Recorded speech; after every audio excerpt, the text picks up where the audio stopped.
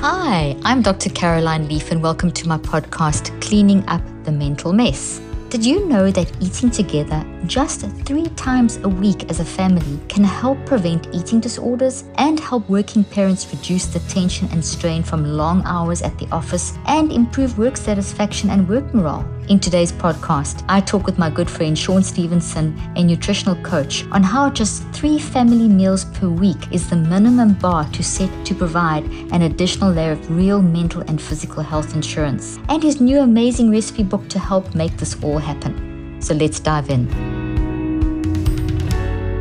Shawn, I'm so excited to talk to you about your new book. You and I have the best conversations. Normally we do them in person. We've done a couple by Zoom, but we've done a few in person, and that's always the best. So hopefully next time it'll be in person. But I am thrilled to have you back on my show. You're one of the best people to talk to. You've got so much insight into so much science. I love your science. You and I are such nerds, seriously. So thank you so much for joining me today. Of course. You know, I love talking with you. So this is going to be fun. It's going to be so much fun. And it's going to be so much fun because every time I look at the book you brought out, I get hungry. So you mission accomplished. So there you go. Mission accomplished. You just brought out a beautiful new book about food. And before we dive into that, I want everyone to know that this is not, there's a lot of food books out there, but this is really something that's very important because it's unique in that you actually bring in elements of knowledge, plus you link it back to the mind and you bring in the science, and it's all very manageable. So it's not a recipe book. There's recipes, but it's really teaching you about the absolute essence of looking after the mind-brain-body connection, looking after the body and the brain so that the mind can work through an organ and a body that's going to be healthy. So thanks for writing this book. It's amazing. Of course. And of course, the mission was to create something that you would be proud of, because you know that so much of our health is really, all of this is springing from the mind. And so that was like the intention, really operating behind the scenes in the creation of this book. And in particular, how the aspect of social science and tying that in with nutritional science is really something special. It's very special, and you do that masterfully. You really do. I wrote a book years ago called Think and Eat Yourself Smart, talking about the whole mind-brain-body connection. You've taken it to a whole level here, which is just wonderful. So, Shawn, just tell us why you wrote the book. You know what? My listeners need to hear. I know most of them know you, but there's new viewers and listeners. Let's start with who you are, a little bit of your background, and then why you've written this specific book and how you've written it. Well, it's so funny. Actually, we're in the month now. I'm about to cross my 21st year in working in health and fitness. Congratulations. Thank you. So I started off working at the university that I was attending and working in strength and conditioning as strength and conditioning coach, personal training, and studying nutrition and biology and kinesiology. And then after graduating, opening up my clinical practice, working as a nutritionist, doing a lot of consulting, working with a lot of big businesses and, helping their staff and that kind of stuff, and writing books and speaking. But I had no idea I would be doing this for a living, by the way. I just kind of, sometimes life qualifies you to do certain things. I've always been a very analytical person, even as a kid, just having a lot of questions. And I've really used that as a superpower, unknowingly, because I was questioning how to get myself healthy, growing up in an environment, and this is what we're going to talk about today, where I was just inundated with poor health and things that are really advantageous to becoming ill and dysfunctional. About 80% of my family members just growing up were clinically obese. Lots of people had diabetes, heart disease. My grandfather was really my earliest hero. He had multiple open heart surgeries and passed away prematurely. And, asthma, allergy, I can go on and on. There was pretty much any of the conditions you could name, somebody in my family has it. And that was just normalized to me. And so what hit me, being the person in my family, I was the person everybody kind of looked towards as like the athletic.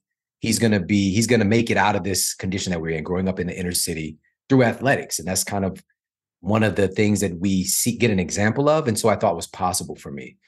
And everything was going great. But at track practice, I was running a time trial with my coach and just running this 200 meter. Right now, we just finished the world championships in track. So maybe people have this kind of on their brain a little bit, but I was doing a 200 meter sprint, which is half the track. And just doing that sprint, I ended up breaking my hip just from running. because my bone density was so low. And I ended up with an advanced arthritic condition of my spine that I got diagnosed with a couple of years later.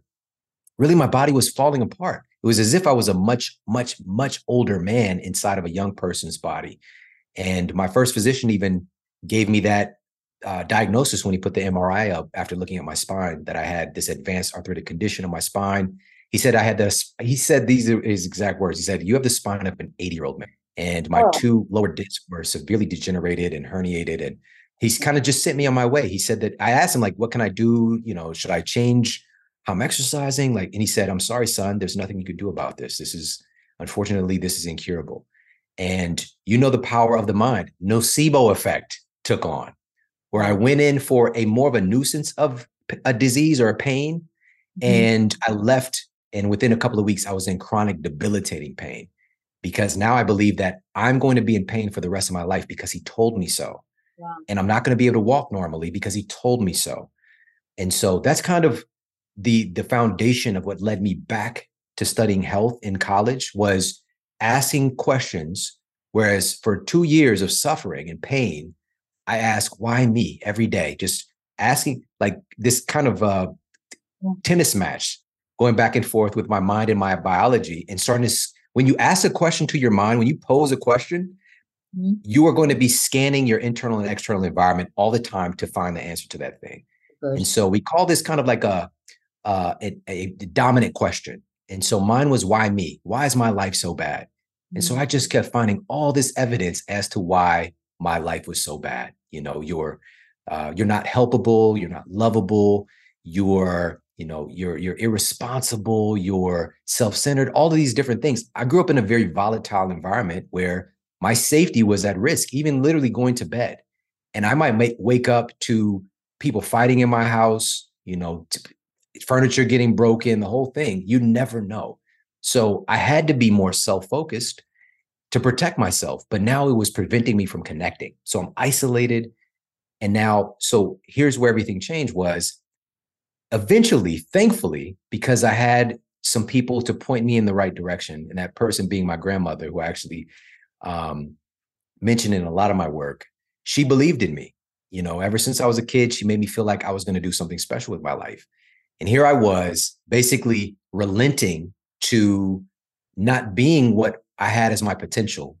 And it just really, it motivated me to fulfill her wishes for me, and her desires and her perception of who I could be. And I just got up a little bit of strength to ask a different question, which was, what can I do to feel better?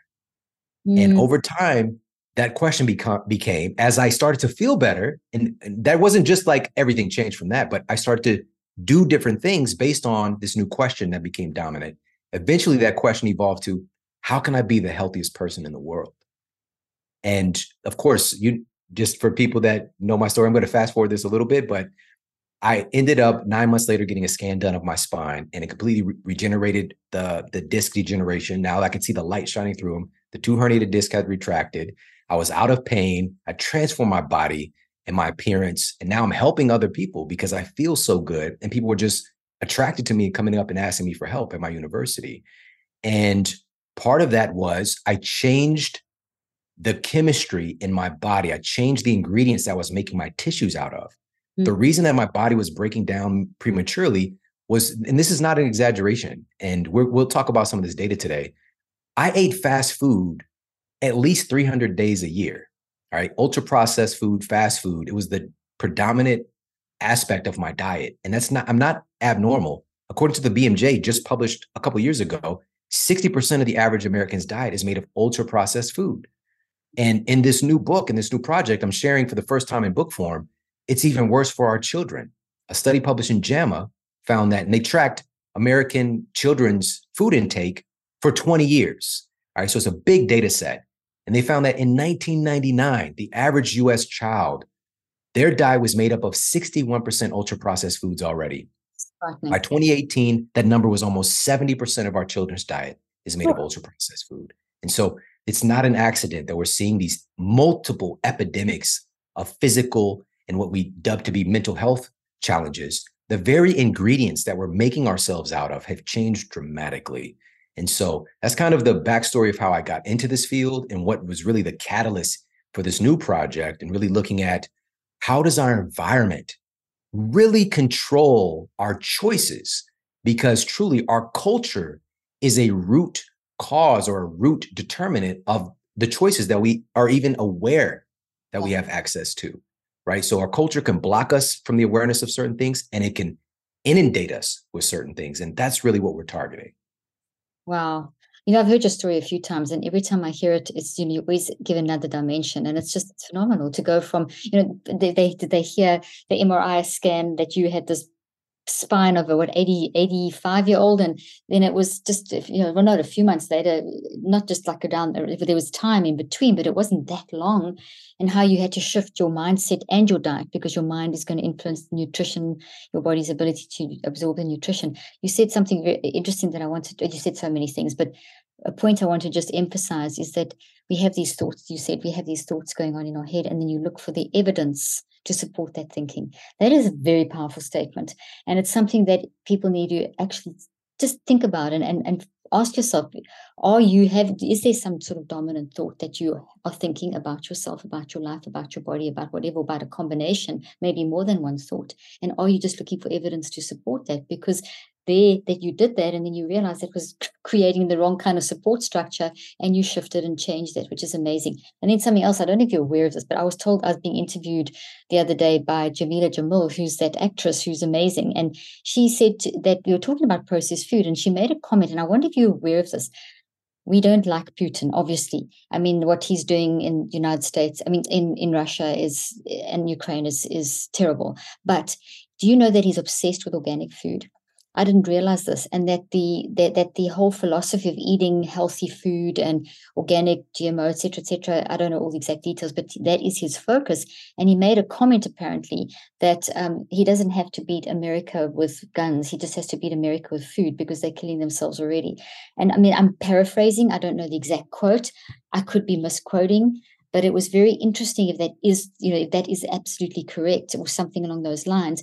It was a shock and an eye opener, because that is, and you quoted those statistics. We really do need to wake up, and without getting obsessive and going down the track in the wrong way. This is why I like how you present this whole idea of eating healthy. And this book that you brought out is an absolute godsend for people to learn how to understand this whole thing. And one of the things that really caught me about your book is, just scrolling through, there's your gorgeous family all throughout the pictures of you and your cute son with his little cute hair style, and, your beautiful wife and your elder son. And there's all this family stuff. It's beautiful. Relationships are so critical and so key. We are designed for structured for deep, meaningful relationships, which enables us to be able to absorb nutrition more effectively. And how from the ancient days, we have celebrated life and meaningfulness around food. And so take it from there, because I know that that's a big part of your approach. Absolutely. And just to kind of piggyback on what you shared about the state of health in the United States. So the CDC's numbers last year, they determined that currently 60% of American adults have at least one chronic disease now, and 40% have two or more. Wow. So the majority of our citizens have a chronic disease now. And if you look at the other side of this means that if you don't have a chronic disease, you are abnormal. You're not in the average anymore. You're not in the quote norm. These are the preventable lifestyle diseases. Preventable. Right. By the way, this has been known. This isn't a huge revelation, but unfortunately, sometimes we need data to affirm what we already know. But the Journal of the American Medical Association did a big meta-analysis published in 2018. They looked at all the lifestyle factors, smoking and drinking and exercise. They found that poor diet is the number one cause of our epidemics of chronic disease. It's the number one cause. It shouldn't be a news for anybody, but sometimes that data helps to affirm what we already know. Do you ever feel like your life gets into a never-ending hustle, constant juggling of responsibilities, the endless to-do lists? It can be so easy to get into toxic stress and feel overwhelmed. But toxic stress, if left unmanaged, can slowly infiltrate your life, silently robbing you of all kinds of things, including magnesium, a vital mineral your body depends on. It's the vicious stress-magnesium deficiency cycle. Maybe you've heard about it. In simple terms, toxic stress strikes, your body loses magnesium, sleep can become elusive, energy and productivity can plummet, and stress levels can skyrocket, and even more magnesium escapes your body. So, how do you break the cycle? I found a game changer. Magnesium Breakthrough from BioOptimizers. Magnesium Breakthrough contains all 7 forms of magnesium, which might support stress management by promoting muscle relaxation, regulating the nervous system, controlling stress hormones, enhancing brain function, boosting energy, and improving sleep. Alongside my daily mind management routine, I take it 2 capsules before bedtime, and it truly helps me manage stress better and improve my overall well-being. Give it a shot. Break free from the vicious cycle, and you've got nothing to lose. BioOptimizers is so confident in their product that they offer a risk-free 365-day money-back guarantee. If you don't see results, simply claim a refund. No questions asked. It's a win-win. The link and details will be in the show notes. And it's with our mind that we make the decision to eat that bad food. So we have to get our mind right in order to make the right choices to change these lifestyle diseases. Anyway, I just wanted to insert that there. That part, that's exactly the truth. And, this is why we use different ways of tapping in to our mind and opening up that channel, that awareness, like stacking conditions and really helping to, again, because that's the driver of our behaviors. Unfortunately, we try so often to target behaviors and force people to make behavior change. All change starts with the mind.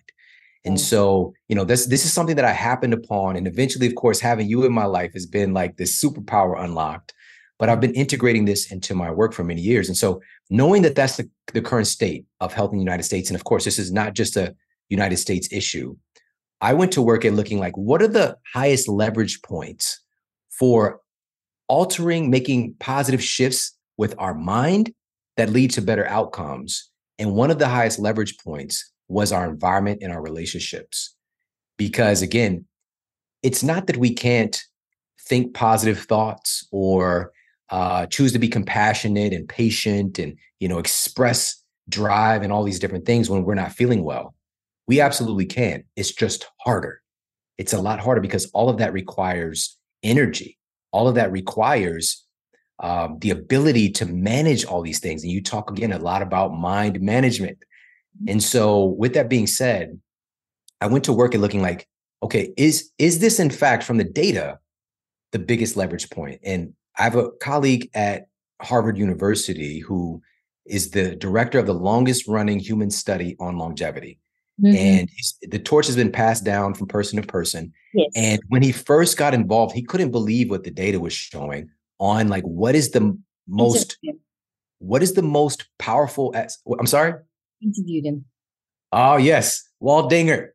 All right, my guy, Walt Dinger. All right. So he couldn't believe it. So other scientists had to replicate the data to affirm this, but they determined that the number one influential factor in human longevity was the quality of your relationships. Mm-hmm. It has this very powerful epigenetic influence on what's happening with our biology and really what's happening with our mind. That's what's really going on.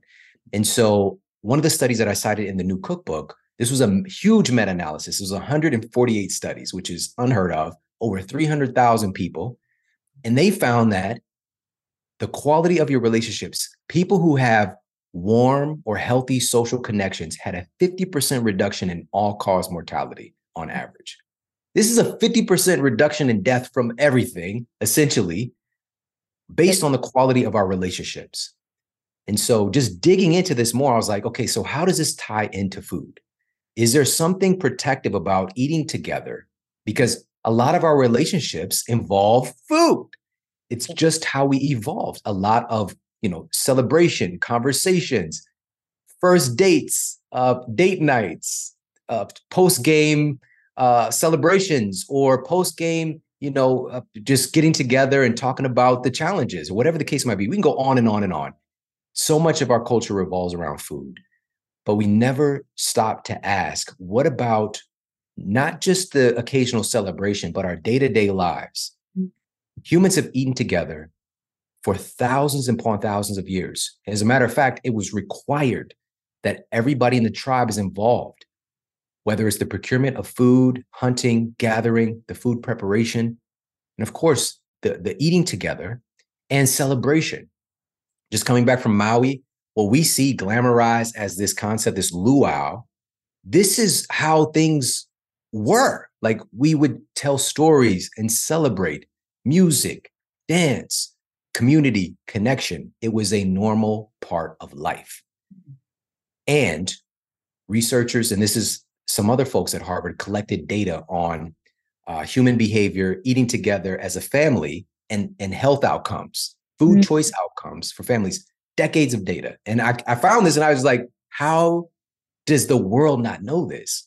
Exactly. And what they found was that families that eat together on a regular basis have significantly higher intake of essential nutrients that help to prevent chronic diseases and significantly reduced intake of ultra-processed foods, chips, soda, and things of the like.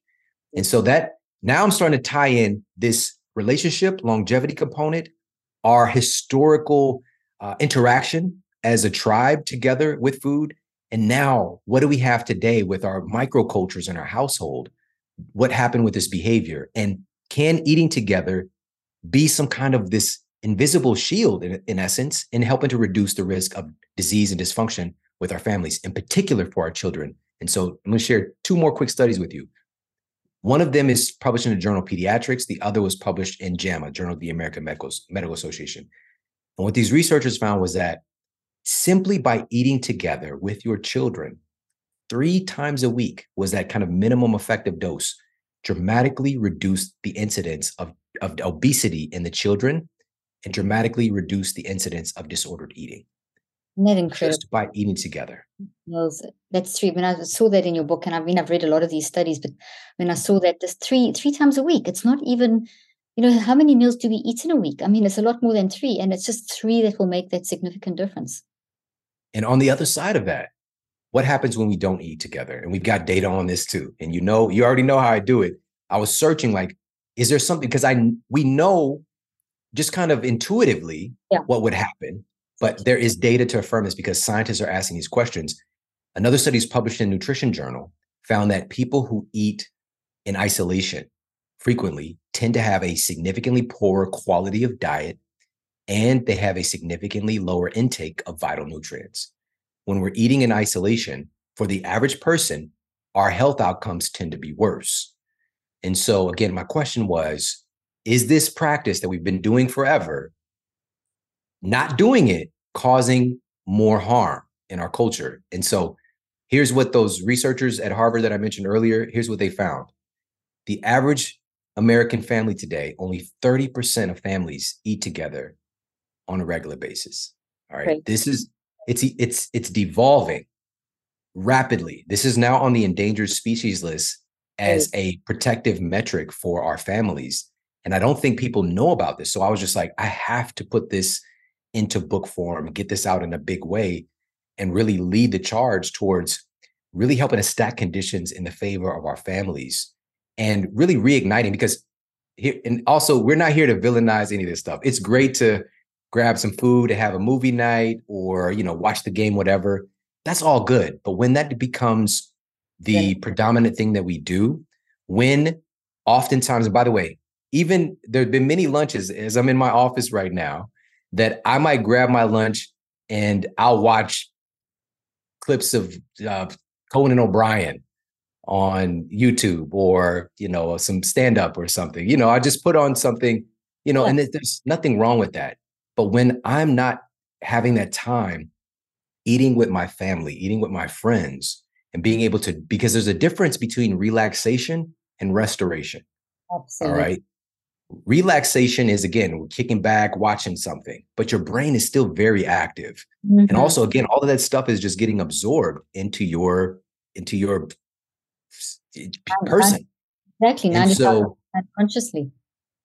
Exactly. And so, but being able to shut that down and to be able to share the space with people that you care about, this is one of the most powerful de-stressors that we see in science. Because one thing that we know today, which is this has become a little bit more popular, thankfully, but just being around people that we care about, we start producing different chemistry, in particular oxytocin. And oxytocin has this kind of mediating effect with cortisol. And so what's said is this fight or flight nervous system, sympathetic nervous system, As that's running, for most people, it's always just running at a low grade fever. When we get spikes that go up, we never really shut it off unless we're knocked out, unless we're asleep or something like that. But the other form of that nervous system is basically it's a binary system. We have sympathetic fight or flight, or you switch over to parasympathetic rest and digest, rest and digest. This is another powerful aspect of eating together with people that we care about, is the benefits that it has with our assimilation of nutrients, our ability to down-regulate and reduce stress. And stress is one of the leading components of our disease epidemics. Okay. And I'll share one more study. This was in JAMA as well. Big meta-analysis. They found that 60 to 80% of all physician visits are for stress-related issues. All right. So stress is killing us. Yes. Chronic unmanaged stress it's been totally established for years now. Chronic unmanaged stress will increase your vulnerability to lifestyle diseases and mental health challenges. It's a fact. And there's actually been studies talking about it as being as high as 75% of physicians' visits are for chronic unmanaged stress. So it's what you're saying here is that we just by eating together, you're already reducing. Look at those huge those numbers that you mentioned. I mean, this is scientific evidence, and 3 times a week, that's not something that's difficult to do, but it's a major change in how you function. And listen to this. So there was a study that was done on office workers. All right. So this is a huge percentage of our population. This was published in Family and Consumer Sciences. And they found that if employees were able to make it home and have dinner with their families, it dramatically reduced the tension and stress from work, kept their work morale high, and enabled them to have more fulfillment.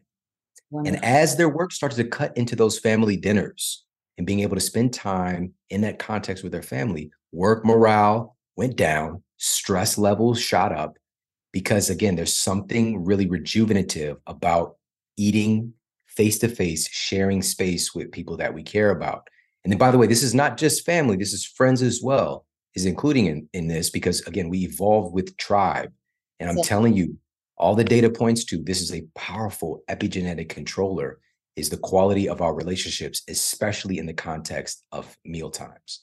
Oh, I so 100% agree with you. I even remember telling my patients when I was still practicing that even if you have a huge crisis going on in your home, just to decompress, just make that meal together, sit and have that meal. And at that meal, don't talk about the issue that's going on in the family or whatever it is at that moment.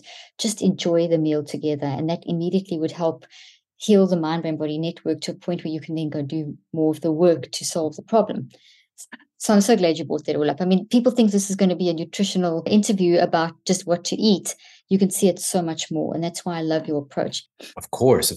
So the most important thing to realize, and I highlighted this a little bit earlier, is that we have the opportunity to choose what we're making our tissues out of, what we're making basically, as we're seeing each other right now, as beautiful as you are, what I'm seeing is the proteins that you've eaten, the minerals that you've eaten.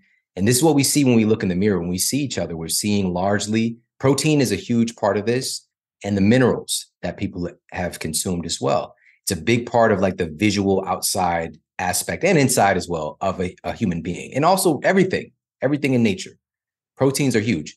And when I was in school, I was taught DNA to RNA to protein, right? DNA to RNA to protein. So we have this instruction manual in making all this stuff. And with that being said, what compounds, what ingredients, what raw materials are we giving our bodies to make those proteins? Because your body is going to do the job that you enable it to do. It can kind of like rob Peter to pay Paul kind of thing and do a patchwork job putting you together. That's what I experienced. I was just a kid and my body was breaking down rapidly, literally just deteriorating back into base nutrients, essentially. My spine, my hips it was crazy. And as soon as I started providing those raw materials, now my body can make better quality materials. And so with this being said, the same thing holds true for our metabolic health, because it's not just the tissues themselves that are made of food. The ability for our cells to talk to each other, whether it's our hormones. Our hormones, by the way, a lot of people talk about hormones now. Hormones are proteins, all right? When it boils down to it, these are proteins. If you're not providing these building blocks, It's very difficult to make these things. And so, but your proteins are essentially, these are like metabolic DMs, and they're like sending messages back and forth to different parts of your body. And there can be an issue where if a certain hormone is getting, we'll just say it's spamming your fat cells. And I'm talking about insulin, for example. And it's just like so much junk mail is coming in to the degree like your fat cells like, I've had enough. And this is now put into the spam folder, and it can't really get that signal coming in. This is insulin resistance. And unfortunately, in our field, in the field of medicine, when this situation occurs, when a person is not born with diabetes, they develop it through, different lifestyle factors, in particular, an abnormal influx of sugar, which we never evolved, not even close to that much sugar exposure by ourselves. And so that spam folder getting sent there, that insulin resistance, is not that far away once you're exposing your body to abnormal amounts of sugar, because it has to protect you. And so now that this process is happening, all that sugar that's running around in your bloodstream is very dangerous. It can start to kind of break stuff down prematurely. This is what we see, for example, with type 2 diabetes and the loss of limbs, loss of vision. Those capillaries are especially vulnerable to abnormal amounts of sugar. And not to mention, diabetes is usually paired with other comorbidities, heart disease, Alzheimer's, arthritis, the list goes on, and other conditions that come along with it, because it's really an advanced aging condition. And so in our field, unfortunately, what's treated is, now that we have insulin resistance, we'll just say, all right, just put in more insulin, right? Exactly. That's where we eventually get to after the metformin, after other inputs. Eventually people are put on insulin. When it's already getting spammed, we just put more in. And unfortunately, that shortly thereafter is where we see things like kidney failure, is where we see things like heart attacks. And that's not what's talked about. Instead of us realizing that this manifestation of type 2 diabetes it's an alteration, it's an intelligent switch by the body to basically start functioning under unideal circumstances. It's an adaptation. Again, we're not born with it. It is activated due to certain inputs and exposures. And I'm going to share this with some sound long-term study here, published in the New England Journal of Medicine. And the title of the study is effectively 200 Years of Diabetes. And the rates of type 2 diabetes were literally just pretty much the same for over a century. Wow. And then about 50 years ago, something happened, and the rates of type 2 diabetes quadrupled in our population. It just exploded. And currently in the US, about 130 million Americans have type 2 diabetes or prediabetes right now as of this recording. It is unbelievable. Unbelievable. And so to circle it all back to, like, what do we do? How do we utilize food to improve our metabolic health? Number one, the biggest thing, because also in our culture, we have this programming to look for a pill or a supplement or something to add in. But if you're not removing the cause of the problem, you're just like sprinkling sugar on, on poop emoji. Exactly. Yeah. And it's a Band-Aid approach. It's also, it's also that mechanistic approach that you just, this machine, and if parts missing, just put it in. But it's so much more complex. And that the whole mind aspect driving it. So go ahead, keep going. It's excellent. And what we've seen recently is that, just about a little over a century ago, the average Westerner was eating somewhere around, we'll say under 10 pounds of sugar annually, but it's really somewhere closer to like 4 to 6 pounds. All right. And I'm talking about still recently in human history. But prior to that, it was much less, because we just didn't have concentrated forms of sugar prior to, the invention of, synthetic manipulation of different sugars, but also like concentrated forms, sugar cane, beet sugar, all that stuff. And my wife being from Kenya, they ate sugar cane. Like, they would chew on that. It's supposed to be like good for your teeth and all this stuff. But we found processing to like deliver huge amounts of sweetness that had never existed before. Fast forward to today, The average American is now eating somewhere in the ballpark of about 70 pounds of added sugars annually. 70 pounds that's added on That's top of the already existing sugar in the products. phew. When you hear those numbers, it blows your mind, and it's like it's crazy. It's crazy. You talk about the sugarcane. Growing up in South Africa, my husband, as you now know, he was also born in Kenya and grew up in Kenya.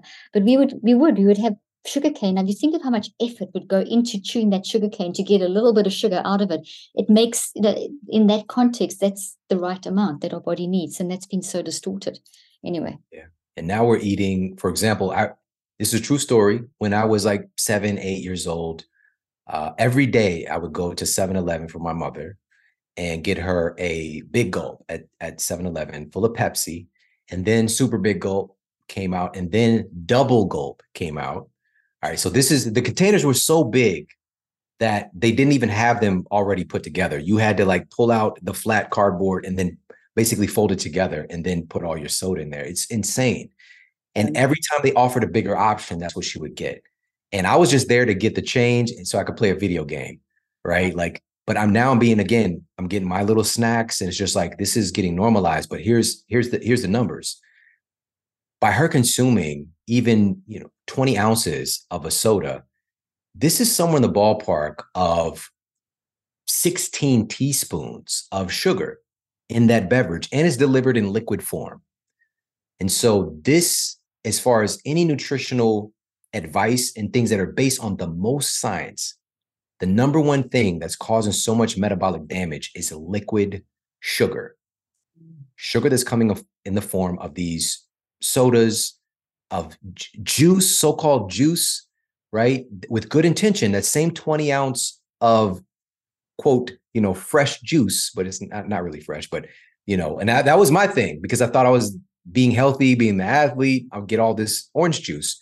But that same 20 ounces of orange juice is about 14 grams of sugar. I'm sorry, 14 teaspoons of sugar, not far behind the soda.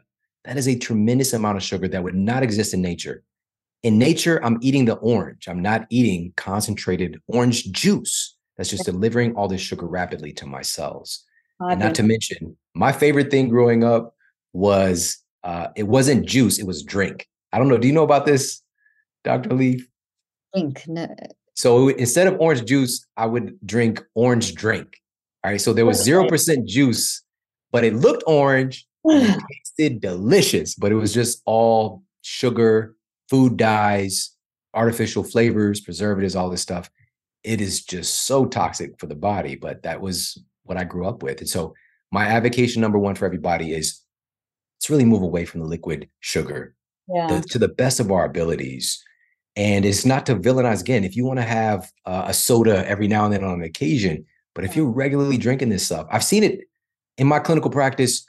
As soon as people stop drinking sugar, the weight starts coming off and their blood sugar starts to normalize. Like, that is like the biggest lifestyle change that they can make. And now adding on top of that, listen to this. This study was published in Frontiers in Endocrinology, and it found dramatic changes in blood sugar, shifting from high blood sugar spikes to impending crashes, increase anxiety, trigger hyperactivity in the emotional centers of the brain. And now here's a little bit of a matchup for this. Studies cited in both the journals Nutrients and Molecular Nutrition and Food Research found that a food that many of us know about today, avocados, increase our insulin sensitivity and improve blood sugar levels. So food being used as this really remarkable medicinal input to help to normalize blood sugar, right? And the thing is, there's so much science. I'm just throwing one food out there.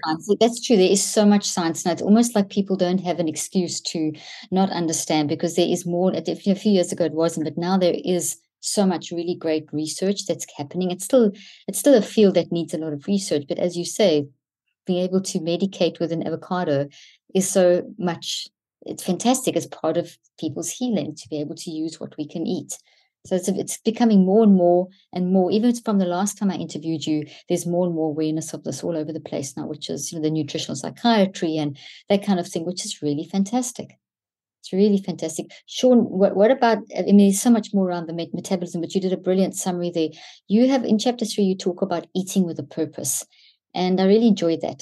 Can you chat a little bit about eating with a purpose? Absolutely. So this is such a great segue, by the way. You know, a lot of the times when we're making food choices, again, it's based on our cultural influence. And so now we have the ability to really take control of the steering wheel, you know, really grab the reins and start to eat for the purpose that we want, right? So what I did was I identified some of the most science-backed real foods and provided the data on. So for example, if somebody's wanting to improve their sleep quality, maybe they struggle with their sleep quality, there are key, what I call good sleep nutrients that are required to build sleep-related hormones and neurotransmitters. Again, you have to give your body these essential nutrients, or you can have the most fancy pants mattress and all the external stuff. But if you're not giving your body the raw materials to make these things that help to rejuvenate your body, you're going to struggle.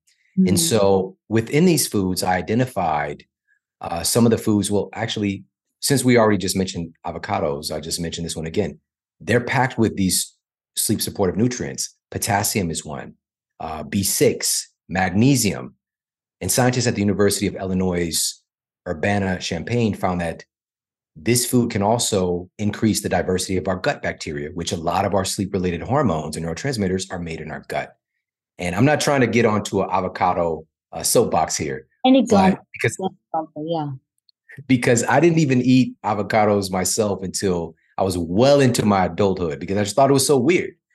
And so what I did was, if somebody is interested in improving their metabolic health, or if they're interested in improving their sleep quality, if they're interested in improving their cognitive function, each of these foods that I've identified, we have correlating emojis when you learn all the science about them. So you'll have a brain emoji, or you'll have a sleep emoji, or the little muscle emoji if it's good for your metabolic health. And then this is the coolest part about it is, so now we're eating with a purpose. Now we go to the recipe section. There's over 100 delicious recipes. And people say that, but no, like, I'm a foodie. I love food. Love food. It's one of the joys of life. Humans, we have this flavor palette that has evolved with us to drive us to eat things that taste good. That's why they taste good. Actually, the biochemical signature that they leave as well. You explained that so beautifully. The biochemical signature that the food leaves, so that your brain knows that that's the level of nutrition. I mean, it's just so cool, that whole little feedback loop. Do you want to quickly explain that? Just a quick side thing. I always love that. Of course. So that's called post-ingestive feedback.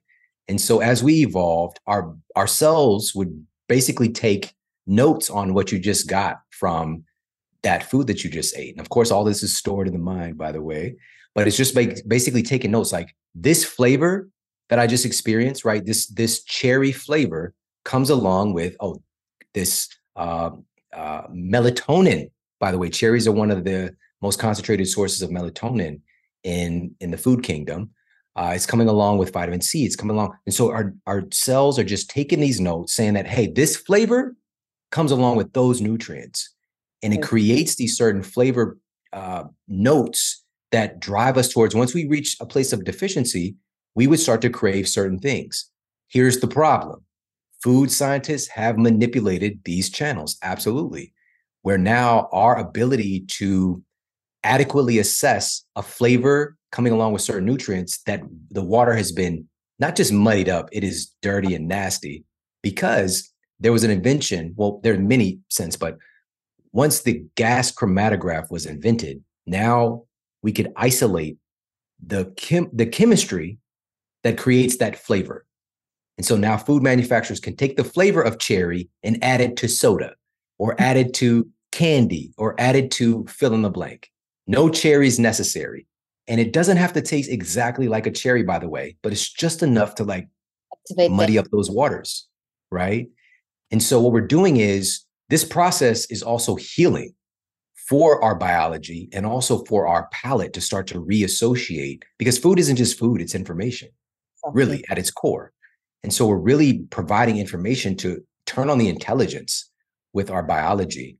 And so now, again, we're taking something like an avocado and we're creating, this heart healthy shake, for example, or we're taking something like sweet potatoes, which are packed with these anthocyanins that improve your cognitive function, and we're making sweet potato pancakes, right? Or we're taking a food that everybody knows about with fatty fish like salmon. But now I'm giving you the best, most recent cutting edge science about it. But now we're going to upgrade that. We're going to do this sriracha honey salmon that you're going to absolutely love. And just like, again, we enjoy the process of eating real foods and also having these flavors. My son, just last night, my youngest son, we just had something they hadn't had before, and of course he's coming in like, I don't know, like, I don't know what this, but it's just like me understanding him and, being able to weave in these real food elements in a way that is so delicious and palatable and attractive. But also, this is not to say that we don't introduce some things that might take a retraining, right? Especially like bitter foods, fermented things. One of the things that I found while working at the university for many years, I started asking people about, it's like I had to work with people from all over the world. Yeah. Every single culture had cultured foods, right? And it's just like that. Is that where the name comes from with cultured foods? And so Ethiopian clients had like this fermented bread. And obviously, people know about kimchi is having a moment now as well. And one of the studies I shared in the book as well on kimchi, the researchers put basically the ingredients that are used to make kimchi, right? So the daikon radish and the cabbage, all this stuff, but in its unfermented form, had test subjects consume that versus just when it's fermented. Yeah. Same food, but when it's fermented, it led to dramatically increased body fat loss. So it increased their loss of body fat when it was fermented. And it's just like mind-blowing stuff. But how do you use kimchi, something that can be, again, it's got a bite to it in a way that's delicious, and being able to integrate more of these foods into our families, into our diet? We've got to get exposure, but I'm telling you, the pathway there is through deliciousness. Education, absolutely. You said it's a beautiful book. My family's all in this book, but what we're doing is being a model, and giving people the power to create a microculture in their house that makes health easy to access and fun and improve our connection as a family. I love that. And you actually have a fun title here: Defend Your Family Against Cultural Contagions. Just talk for a little moment about that. Absolutely. Okay. So building this culture intentionally within our households, this is what this is really all about. And for many years, and I know you've done this as well, we recommend for patients and people who are trying to educate on behavior changes, and missing out on the fact that it's very difficult to make a behavior change in an environment that is inundating you with behaviors that are counter to this. Exactly. You become the weird one. It is very, very hard to maintain a behavior change because the culture is controlling what you're doing. Now, our culture is the values, beliefs, attitudes, and behaviors that are shared by a community and passed on from one generation to the next. That's what a culture is. You inherently are going to pass this along to future generations. We have no choice but to be influenced by our culture. And so our culture creates an atmosphere to where we are literally unaware of certain things and we are hyper aware of other things. For example, hunter-gatherer tribes, right? There's still, even in Kenya, there are still tribes that are much closer connected to more of the kind of indigenous way of life. And their culture has created this block in awareness that McDonald's is a place where you get something to eat. Like, if the Maasai are doing their thing, their animal husbandry, they're out on the land, and McDonald's is just not an option for them. This is something they're not aware of. At the same time, their culture has also programmed something deep in their mind, and this belief that if I don't move, I will die. If I'm not active, I will die. I have to have the ability to procure my food. Other tribes as well. I have to hunt, I have to gather my food, or I die. In our culture, movement is optional today. All right. And it's just that it is what it is. And again, not to villainize it, we've done things to make our lives easier, but we've pulled more and more of our movement out of our lives. And we know the health ramifications are not good, but the cultural contagions that I identified were specifically through the lens of certain foods that are causing the biggest disruption to our biology. And, we already talked about one being all this concentrated sugar that we're consuming, but there are two other big ones. And one of them, because I know we got limited time here, but I'll share one more. And I was shocked by this one. Yeah, please go ahead. I was shocked by this one because I paid for my university education. It was a lot of money. And in my nutritional science class, we were taught that we need to get in 7 to 11 servings of grains in order to, really fulfill an optimal healthy diet. 7 to 11 servings of whole grains. All right. And of course, we take on this idea, this diet dogma, because we want to do the best that we can for ourselves and also the people that we'll potentially be working with. And so it wasn't done in a nefarious way, but the results have not been very good. And part of the reason, it isn't just the fact that all of those grains get converted to glucose in our bodies, which we already talked about. It's not just sugar. It is anything that gets converted into glucose in rampant amounts, which grains do that. But it's the fact that and I'm from St. Louis. Monsanto is one of the biggest companies there. They would come to the job fairs. I wanted to work there. All right. But Monsanto, right now, many people have awareness of glyphosate. And the WHO has classified glyphosate, this fertilizer, as a class 2A carcinogen. What does that mean? It's a probable cancer-causing agent. And it's in everything when we're talking about grains. The Environmental Working Group, and by the way, all of this is in the book. Yeah. The Environmental Working Group did this huge analysis, and they found that 80 to 90% of conventional grain products out there, which is the majority of stuff on our store shelves, by the way, is contaminated with glyphosate. Theory. It is insane. So we're literally eating something so toxic. We're trying to do better, because what I did when I was trying to improve my health, the first step was I was like, I need to stop eating this kid cereal. All right, stop eating Honey Nut Cheerios. I'm going to eat an adult cereal. And I started eating Quaker oatmeal squares to get my fiber in, because that's, again, what my professors said to do. And come to find out in the study, Quaker oatmeal squares was one of the highest offenders with glyphosate contamination. All right. So again, we've got to protect our family from these cultural contagions. It's just like, this is what's happening right now. And it is what it is. How we change it is starting with ourselves and starting with our families, because the secret that shouldn't be a secret is, yes, we can go out there and do big picture education and change, but the most powerful form of change is when people are exposed to what's possible. And when people see my family, when people see people that have figured this stuff out, that have this connection, that have this level of health in a society that is now, again, it's abnormal to be healthy, there is this attractive force. And I've seen it time and time again. The most powerful, Gandhi said this, be the change you wish to see. Like, we say this, people love to put it out there, but truly, by you getting healthier and your family healthier, that's how you affect your community. That's how you affect your family in a bigger way, your extended family. Absolutely. 3 quick things. I don't know how quickly we can do them. I just want to touch on you. You talk about artificial sweeteners. I wanted you briefly to touch on them because there's a lot of stuff out there on that, and you have a great way of handling it. The protein in our grass-fed beef is so different to the commercial beef. I know that's a huge question. That, like, for example, in Europe, the A1 protein is so much healthier for our body, and it's been genetically bred out of a lot of the cattle here in this country, so that the protein is not quite the same. I don't know if you can touch on that or not. You don't have to. And then thirdly, let's just handle those. Talk a little bit about those two quickly, and then all right. What's the first one? Artificial sweeteners. So artificial sweeteners. Yeah. Absolutely.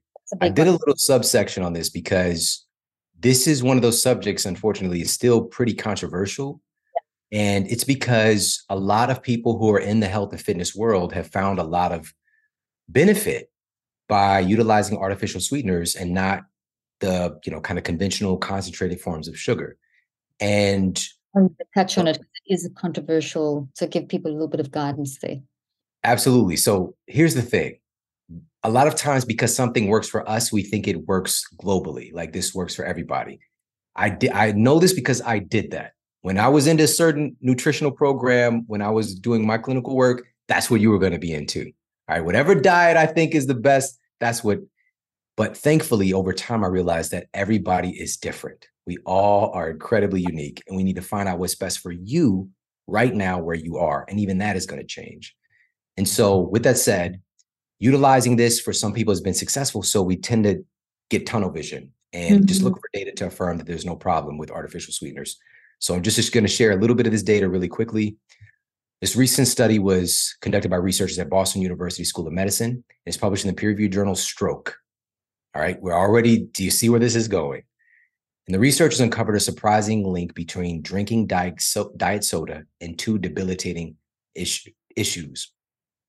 The researchers found that people were almost 3 times more likely to have a stroke and develop dementia if they were drinking one diet soda a day versus people who did not drink diet sodas or drink them very frequently. So that's number one. Number two, and the last part that I'll share here, and what we have some of the most dense science on that's only recently come out. This was published in Advances in Nutrition, and it found that sucralose, one of the most popular artificial sweeteners, distinctly alters our microbiome. All right, distinctly alters our microbiome in a way that promotes inflammation.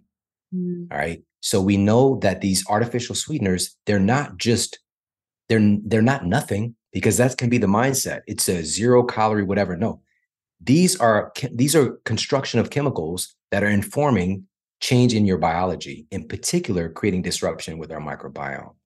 And so I detail that more in the book and kind of breaking down some of the finer points. But the bottom line is something like artificial sweeteners, they don't come without a cost.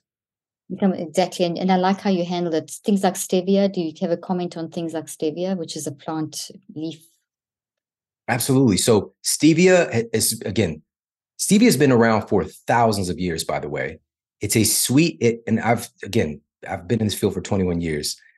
Stevia, I've had the real stevia leaves, dried leaves. They have this little nice sweetness, but they also have this kind of like medicine-y like aftertaste. Yeah. That's fine to integrate some of that stuff. This is a natural, concentrated kind of low calorie or 0 calorie sweetener. But when we get into, and I might even like having a couple of drops of stevia here or there, that's fine. But when we get bags of this stuff that looks like sugar, that looks like illicit drugs, maybe our antennas can come up, a red flag can come up saying, hey, wait, I know that they're saying that this is better to do for my baking and all this stuff, but man, this is in every sense of the word, an ultra processed food. We need to be careful about that. It's not that we can't use it, but in this book, I'm very, very bullish and active on promoting what sweetener we've been utilizing for the longest as a species. In particular, all right, so this study was published in Evidence-Based Complementary and Alternative Medicine, and it found that antioxidants in honey have nootropic effects such as memory enhancement. Honey has the ability to potentially improve our memory. And also, in addition to that, and this is what's most remarkable in talking about this as a sweetener, which I think it is a gross underestimation of honey when we just classify it as a sweetener because of this. It's got so many other things, yeah. A recent study published in the peer-reviewed journal Nutrients found that raw honey, not the heat-treated, the little honey bear, not that stuff, raw honey can improve our fasting blood sugar levels. They also found it improves lipid metabolism and reduces the risk of heart disease. No other sweetener can improve your fasting blood sugar levels. There's something special about this food. It's not just a mere food. This is why I utilize honey for many of the recipes. I made the honey sriracha salmon. I'm weaving together these delicious foods in a way that we're getting all this powerful nutrition and information into our bodies. So beautiful. I love that. And I even give my dogs a teaspoon of raw honey every day because it's good for dogs too. So there you go, my two little puppies. Shawn, we could talk for hours, and there's so many other questions I have. We'll do another, we'll follow up on this. But I'm going to just can you tell people very quickly in just 2 minutes, the layout of the book, that this just a little bit so that they understand how to work through the book and use the book in their life, and then where can they get the book and where can they find out more about you? Awesome. And so I believe this is coming out when the book is out. Yes, it is. And so you could pick up a copy of the Eat Smarter Family Cookbook anywhere that books are sold, from your favorite retailer, of course, Amazon, Barnes & Noble, all that good stuff. And also you can pop over to eatsmartercookbook.com. We've got some cool bonuses there as well. But most importantly, this is a movement. This is really a movement towards family wellness. And that's really the big focus of this mission. And by investing in your family in this way, this is a resource that I promise you, it's going to impact your life and be a part of your life for many years to come. I designed it to be that way. It's so rich in empowering information, but also, again, just being able to make delicious food and to have that, there's something that educates your body beyond just brain kind of food, being able to pull in information. When you're eating something, like, again, even in the context of the microbiome, when you eat a blueberry, you're eating that blueberry's microbiome. When you eat an avocado, you're eating that avocado's microbiome. We're changing and improving, upgrading the status of our bodies from the inside out. And so powerful. And again, I would love for everybody to be a part of this movement, to really double down on investing in your own health and the health of your family, because I think that we can create a tipping point here to normalize health and fitness again in our culture. It's a book that everyone needs to get and have on their kitchen shelf, or accessible, so you can pull it down, not just for recipes, but for these little, very easy to read chunks of information that'll just guide you so much. It's amazing. I love it. Thank you so much for writing this book. And I just already, everything you do is just amazing. And the food, I cannot wait to start using this book constantly in my life. So thank you, Shawn. It's always such a pleasure.